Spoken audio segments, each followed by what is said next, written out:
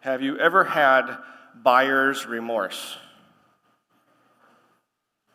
Buyer's remorse is walking away from a store thinking, I'm not sure if that purchase was worth it. I recently walked into a coffee shop, and I saw that they had nitro cold brew coffee. And I am a coffee fan, I like coffee, but I had not as of yet tried nitro cold brew coffee, which is apparently becoming quite a thing. So I was like, okay, I should try this. And I read the menu board, and I thought it said it was $3. So I was like, okay, $3, it's like another cup of coffee, just cold, and all right, I'll give it a shot. And the baristas were even nice enough to let me try a little sample to make sure I liked it. And when I did, my taste buds said, I don't know. That's a little too acidic for our liking. I don't know if you're going to like that. But then the social side of my brain kicked in and said, well, these baristas are really nice, and they're really enthusiastic about this nitro cold brew coffee, and it would be kind of weird just to kind of like take a sample and then say no thanks. So I bought the coffee. And when the barista rang me up, and the cash register said something a lot more than $3. Now, I'm sure there are many of you out there who would gladly pay whatever for nitro cold brew coffee, but for me, I kind of walked away with this acidic taste of buyer's remorse in my mouth. And I was like, I don't know if that was worth it. I think I could have made a better choice. Just a minute ago, our brother Terry read Psalm 73, and Psalm 73 was written by a man who is not doubting his recent coffee purchase, whether that was worth it. He's doubting whether God is worth putting his trust in. Asaph is the author of Psalm 73, and he tells us a story, essentially, in this psalm of wondering whether being faithful to God is actually worth it in the end, whether there's a better choice. He recounts how he was tempted to think that living life on his terms would actually be better than living life on God's terms. And I'm guessing that I'm not the only one in the room who has had that question pop up in my mind. I think we often wonder, is this whole following Jesus thing worth it? Is there a better choice to make, especially when we look around us and we see possible alternatives to following Jesus? Well, let's jump in and let's see if this psalm for the helping is helpful for us to answer the question, is it worth it? To guide us through this psalm, I'm going to pause on each of the 5 stages of Asaph's journey of doubt. And I'm going to hold off on giving us kind of the main point until the end of those 5 stages. And I think by then it'll be abundantly clear what this whole psalm is about and what the answer to the question is. And then after that, I'm going to unpack the main point with just a few concrete lessons that we can respond well to from God's word. So let's look at the first stage of Asaph's journey in verse 1, and the first stage is conviction. Conviction. Look at verse 1. Truly, God is good to Israel, to those who are pure in heart. So Asaph begins this little journey of his with a conviction. It's a belief that he holds to be true, that God is good. It's a theological truth that he stakes his claim on, and not just that God is good, but he's aimed his goodness at his people, Israel, his covenant people. But then he modifies it slightly at the second part of the verse. Did you see that? To those who are pure in heart. He clarifies what he means by Israel. He's not talking about every single Israelite in the population of the nation of Israel. He's talking about those who are the faithful covenant members of Israel. Those who are true Israel, who are seeking to keep God's covenant, who are seeking to obey his commands, and to remain faithful to Yahweh. There are plenty of Israelites who were not doing that. They might have given God lip service, but they were actually not following God, as we're going to see here in a moment. So in other words, Asaph's conviction, his core belief about God, is that God is faithful to his faithful ones. God is good to those who trust in him. And this is true. For example, Psalm 84:11. No good thing does he withhold from those who walk uprightly. Other parts of Scripture testify to this conviction, to this truth about God. He is good to the pure in heart. He's faithful. And that's Asaph's starting place, and it's going to kind of be the shadow that casts itself over the rest of the psalm, and it's about also to get challenged. So that's stage one, his conviction. Stage two is Asaph's confusion. This is a longer and more painful stage. Asaph's confusion. Look at verses 2 through 14. In verses 2 and 3, Asaph tells us what caused his confusion. He was seeing something. Verse 3, for I was envious of the arrogant when I saw the prosperity of the wicked. Asaph was observing a disquieting phenomenon. He was seeing the wicked prosper. And remember Asaph's conviction that we just read. God is good to the pure in heart. But now what he sees is that God is apparently being good to the wicked, to those who are not pure in heart. And so his reality, his perception, is now challenging his core belief, core conviction, and that is causing all sorts of turmoil in Asaph. His core belief about God's goodness is being challenged because he is seeing proud, boastful, self-seeking, immoral people doing just fine in life. In fact, that word translated prosperity in our Bibles is the Hebrew word shalom. And shalom is a really important theological word in the Bible. It points to the wholeness and the harmony of all those who put their trust in God, of those who come under God's blessing. And so it seems that God is blessing the wicked. And he's getting really confused. He's getting disoriented. These people who have no regard for God, no regard for others, they're experiencing a sense of well-being and wholeness in their lives, or at least they seem to be. And according to Asaph's conviction, that should not be. And if we look at verse 2, that is causing Asaph to stumble. His feet are about to slip.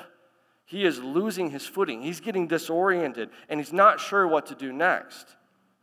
And that confusion is manifesting itself in a particular sin attitude of his heart, envy. He's starting to think that being faithful to God just isn't worth it, and I might as well be like those guys. Why not, too? Look at verses 4 and 5. These guys have got it made. Asaph is describing them as living healthy, pain-free, and stress-free lives. Nothing bad ever happens to them. They don't suffer any illness or bodily ailment. They walk around breathing deeply out of both nostrils, their heads held high, feeling strong and confident about life. Who wouldn't want that kind of life? But as Asaph goes on to describe the wicked, it's not just that they're seemingly prospering. That prosperity, that absence of suffering and hardship in their lives is encouraging their already puffed up egos. They assume that their success and their health and their well-being is now something of their own making and something that they deserve. Therefore, verse 6, pride is their necklace. Violence covers them as a garment.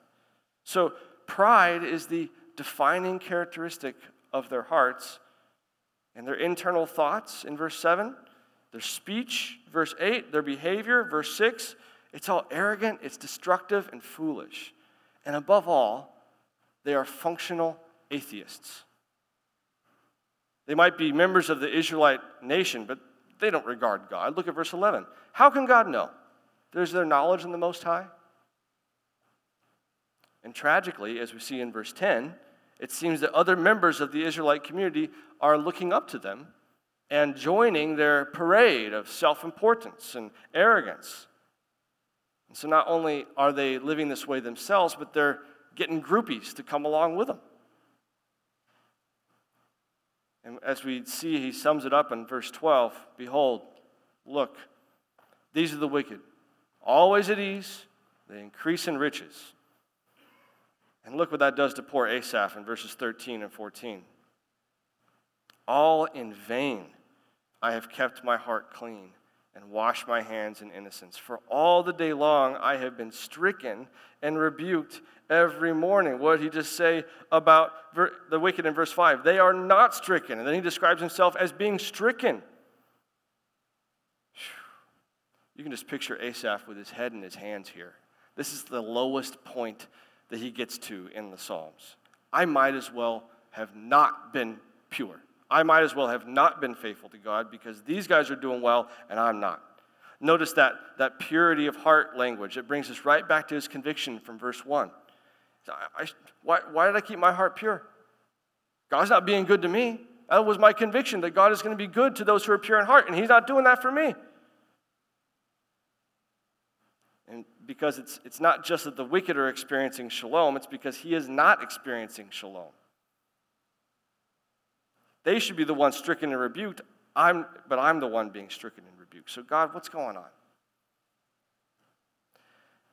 I'm guessing I'm not the only one in the room who can relate to Asaph's confusion. When I was in high school, I was a good kid. I didn't get into trouble. I was growing in my relationship with God.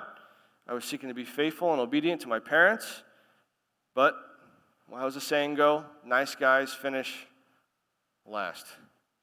There are plenty of these other guys who seem to have all the fun and all the looks and all the glory on the field and all the swagger, and of course they had all the girls' attention too.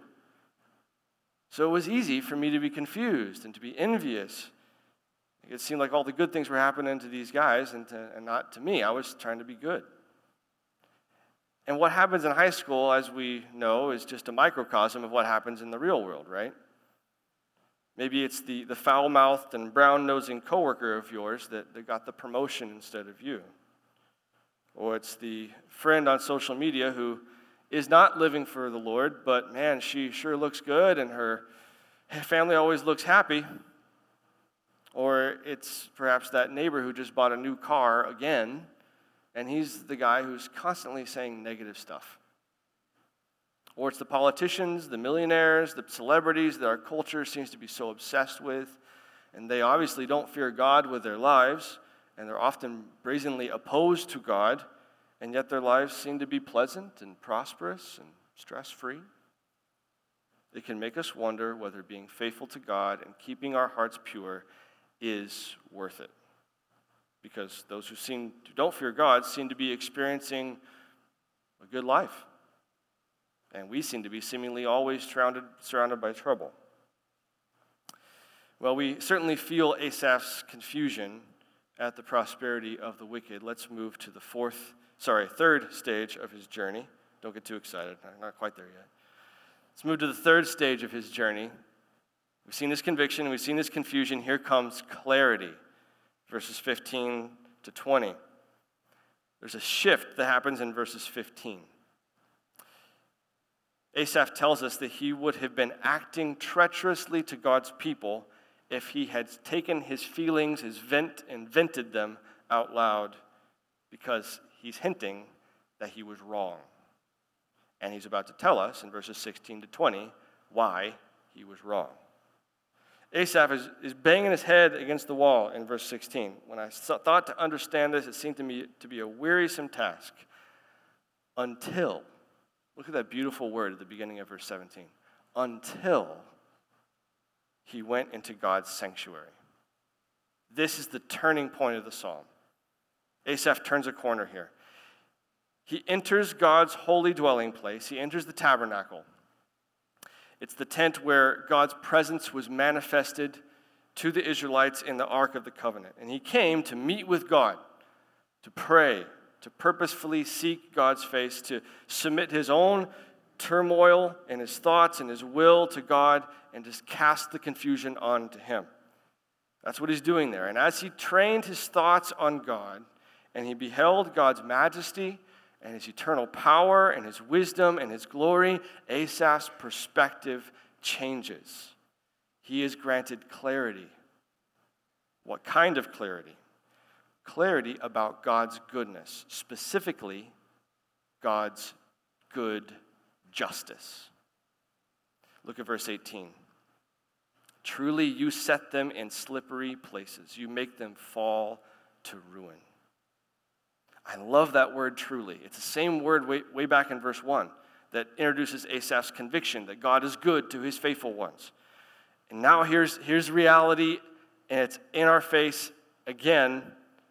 Asaph is telling us what reality is. Truly, this is the way things are. And it's reality not as Asaph was seeing it, as his perception was showing him before. No, it's reality as it truly is, as God sees it. It's a God-eye view. God is just. He will bring the wicked and the arrogant to justice. He will set them in the slippery places, and they will fall before they even know what's happening. In verse 19, Asaph sees their fall will be sudden and terrible. He might have been envying the wicked before. He's definitely not envying them now. And they will fall terribly because verse 20 shows us they're nothing to God. Nothing. God is infinitely greater than they are. Asaph sees the wicked as they truly are in comparison to God. When God is finished with them, they'll be like a dream. Like a dream when one awakes, O Lord, when you rouse yourself, you will despise them as phantoms. The wicked? What wicked? Jeffrey Epstein has been in the news a lot recently. And tragically, he seems to have been the classic modern example of Psalm 73. His self-promoting pride, his life was characterized by greed and an appetite for wealth and sex. He rode the wave of wealth and worldly pleasure and exploited many for his own selfish ends. And yet, in God's justice, God brought him to a sudden and tragic end. This isn't just in Bible times. This is today. Now, of course, that doesn't always happen. It's not always as dramatic as Jeffrey Epstein. Mao Zedong, the brutal communist dictator of China in the last century, was responsible for the death of millions, and he died peacefully in his sleep. But whether it's in this life or in eternity, God's justice will be done. It will be evident to the entire universe that justice has been done. The wicked are nothing compared to him. And he will see that justice is done because he's good. Truly, God is good to Israel. But it may take a while. So in light of who God is, Asaph gets clarity he never could have figured out on his own. So that's the third stage, clarity. Let's move to the fourth stage very briefly, confession. Confession. Look at with me very briefly at verses 21 and 22. My soul was embittered when I was pricked in heart. I was brutish and ignorant. I was like a beast toward you. Asaph realizes he's been an idiot. He was confused. He was torn between his conviction about God's good character and what he was perceiving in the reality around him. And now he sees that his emotional turmoil had destabilized him and disoriented him such that he had forgotten who God was. He had forgotten that God is good and that he is just. And he had become no more rational than a dumb animal. And so he confesses his sin and is honest with God. And on the heels of this humble confession comes the final and glorious stage of Asaph's journey. He confesses his sinful attitude of envy for the wicked, and now in these last verses, he has a dramatic experience of God's grace, and it brings him joyful contentment. That's our fifth stage, contentment. Look at verses 23 to 28. These are some of the most rapturous statements about delighting in God in all of Scripture. We just need to savor them together. Look at verses 23 and 24.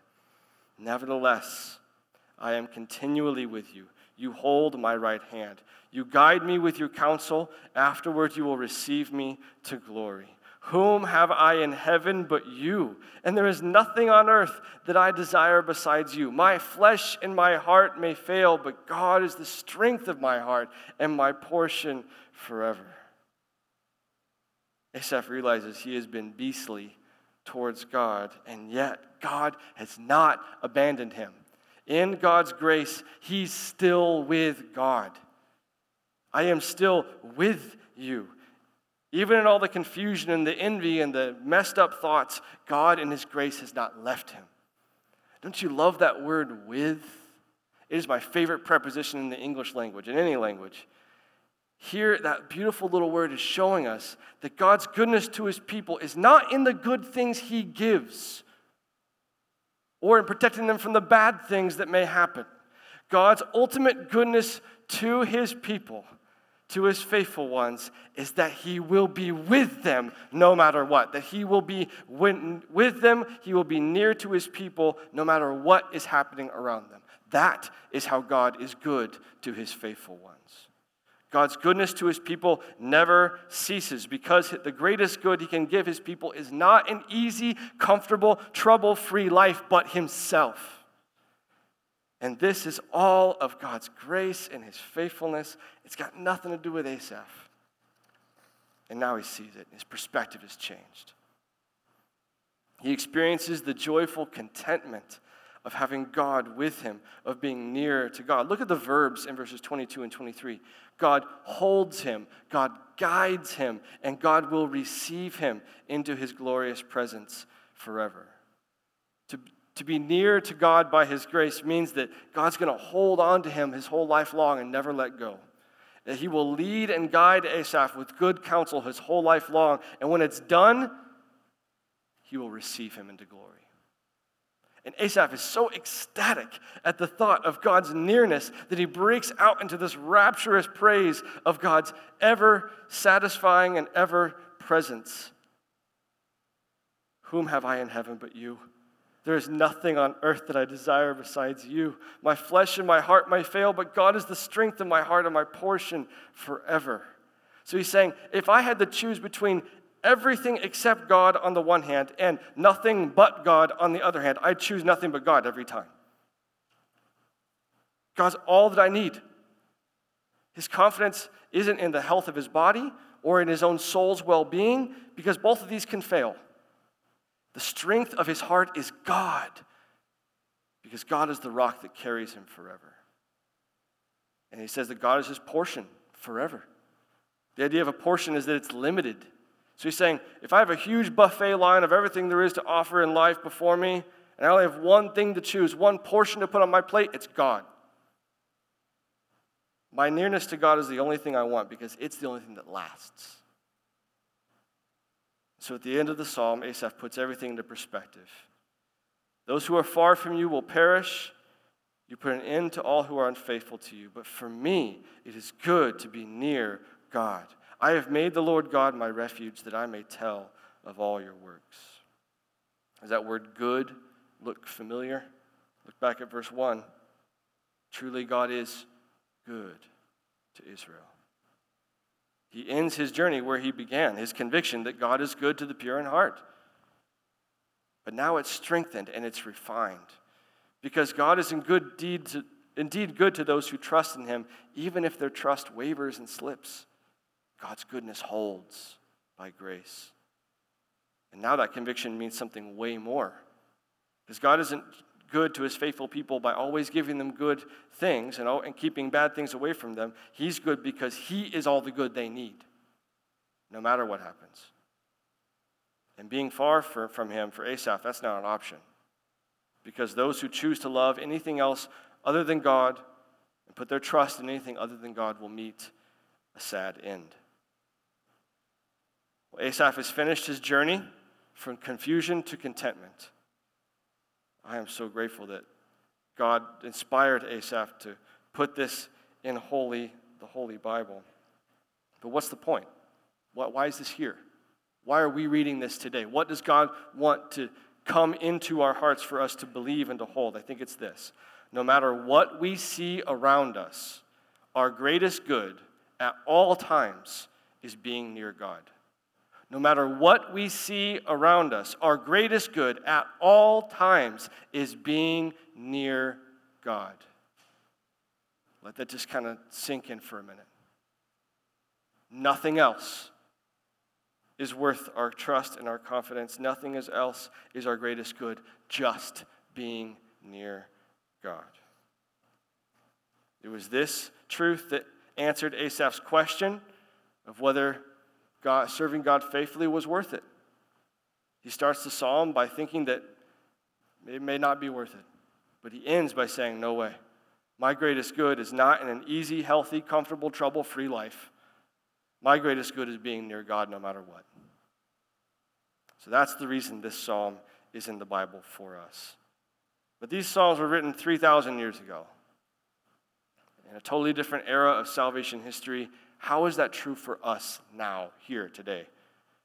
For Asaph, he wanted to be near to God by being near to God's sanctuary, being near his temple, where God's presence dwelt with his people. But how is God near to us now?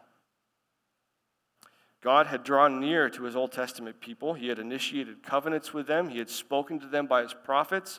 He came down off the mountain of Sinai to dwell with them in the tent of the tabernacle. But all of that nearness was just a taste of the fullness of the nearness to come.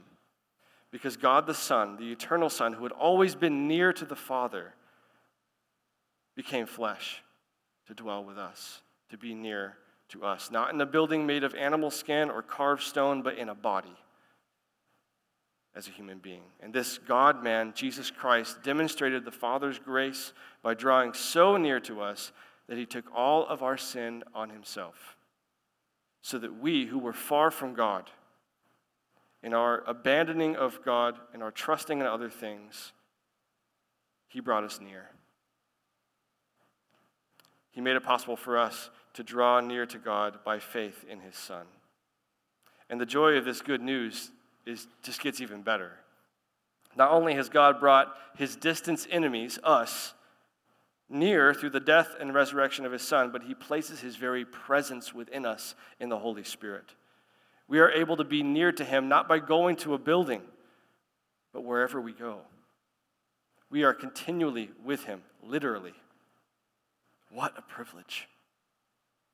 Through prayer, through meditation on his Spirit-breathed word, we can keep very near to our greatest good, to God himself. So how can we take this nearness to God being our greatest good, how can we respond well and concretely to this psalm this morning? I've got 4 brief lessons I want to help us see and put our energy toward this week so that we can put this into practice. The first is this: delight in the gracious nearness of God to you in Jesus. Delight in God's gracious nearness to you in Jesus. I love what Asaph does at the end of the psalm. He confesses his beastly and unbelieving attitude toward God, and he just starts delighting in the fact that God is near to him by grace. Whom have I in heaven but you? There's nothing on earth I desire besides you. Our God is drawn near to us. So realize it. Believe it. Delight in it. Rejoice in it when we sing to close our time together, but also through the week. God could have left you where you had chosen to go, far from him, without hope and without God in this world. But he pursued you by grace all the way to the cross so that you could be near to him forever. So delight in it. Put energy toward that this week. Let it shape your affections and your convictions this week. Secondly, put your conviction to work. Put your conviction to work. Asaph began the psalm with a conviction that God is indeed good to those who are committed to him. God is good to the pure in heart. And he put that conviction to work throughout the psalm. Did you notice that? His feet didn't slip. They almost did. But it was that thread of conviction of God is good. I know he is. Even in the middle of all this, it kept him stable. And it was also this conviction that drove him to go to God. He wouldn't have gone to God if he didn't believe that God was good and that God would answer his prayer and give him clarity. His conviction drove him to God. Even in his messy, disoriented, confused state, his conviction drove him to God. He put it to work. So I have 2 questions for you about this. Is it your conviction, personally? Do you really believe that your greatest good is being near to God? Do you truly believe that? If that's your conviction, how are you putting that conviction to work in your everyday life? How is that functioning in your everyday life? I don't know about you, but my flesh lies to me all day long. My heart lies to me all the day long. It tells me that my greatest good is in something else. It's in ease. It's in amusing myself. It's in comfort. It's in an absence of anything hard. That's where my greatest good is. I'm particularly tempted along those lines. You may be tempted along others. So whether I'm being tempted to pursue my greatest good at looking at my phone and escaping, or shirking responsibility at my house, or being less than diligent in my work, or seeking escape in some other kind of entertainment, I have to have that conviction that God, my greatest good is his nearness. I have to have that right here, close to me, plastered in front of my eyes, so that I don't pursue anything else except God first. His nearness is my good, nothing else. I have to put that conviction to work. I have to strengthen my self-discipline with that conviction. And I have to grab that temptation and wrestle it to the ground and run after Jesus in prayer and in meditating on his word. So take some time this week to ask yourself, how can I put this conviction to work? Where am I tempted to move toward other things as my greatest good? And take your conviction and say, no, I'm going to run with this. We have to be like Mary, not like Martha. We don't need to let the distractions of good responsibilities, however they might be good, they might be, we have to keep them out of the driver's seat. Choose the one thing that cannot be taken from you. Sit at Jesus' feet. Drink in his nearness. Put the conviction to work. Thirdly, doubt your perception. Doubt your perception. As the saying goes, perception is reality. Asaph went wrong when he allowed his eyes to affect his faith. We are a limited people. We can only see so much, and we can only understand so much of what we see. So Asaph was wrong in that he let his perception shape his reality, and that produced an ungodly envy for the wicked. And we can do the same thing. It might produce envy in us. It might produce discontent in what we see. It might be pursuing an ungodly pursuit of ease. We must distrust our perception of reality and let God's truth shape our reality. So when you find your soul dull or troubled, bring your perception of reality to God. Let him bring you clarity, just like Asaph did. Seek nearness to him. Don't weary yourself out with trying to figure things out by exercising faith in yourself, but exercise faith in the one who sees all things clearly. Our Father loves for his children to humbly exercise faith and come to him and not spin their wheels in something that they don't fully understand. Lastly, guard your speech. Guard your speech. This might seem like a small thing and like, what? Did you notice the two times that Asaph mentioned his speech? Verse 15 and verse 28. In verse 15, Asaph is about to vent his envy to those around him. He's about to spray everybody with his bad attitude of being envying with the wicked. But notice what he says. If I had spoke that way, I would have betrayed the generation of your children. His venting of envious thoughts would have had negative effects. He would have betrayed the other faithful Israelites around me. But then after he's experienced the clarity and the contentment of being near to God, in verse 28, he says, I have made the Lord God my refuge, that I may tell of all your works.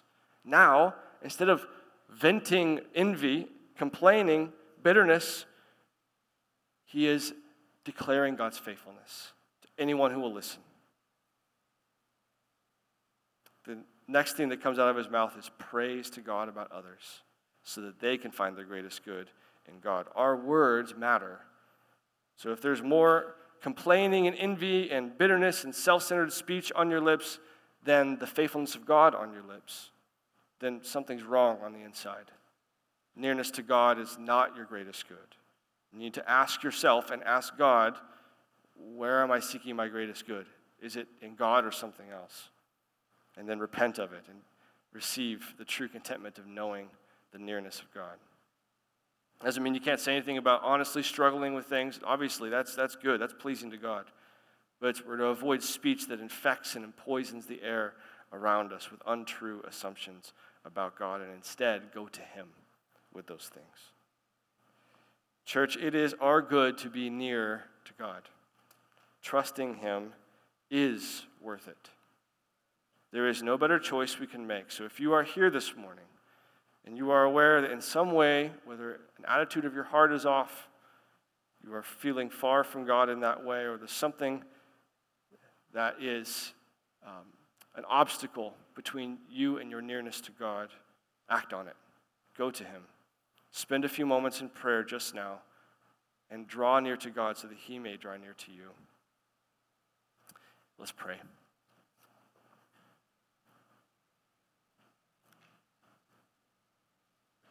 Your nearness, Lord, is our good. We desperately need to be near to you.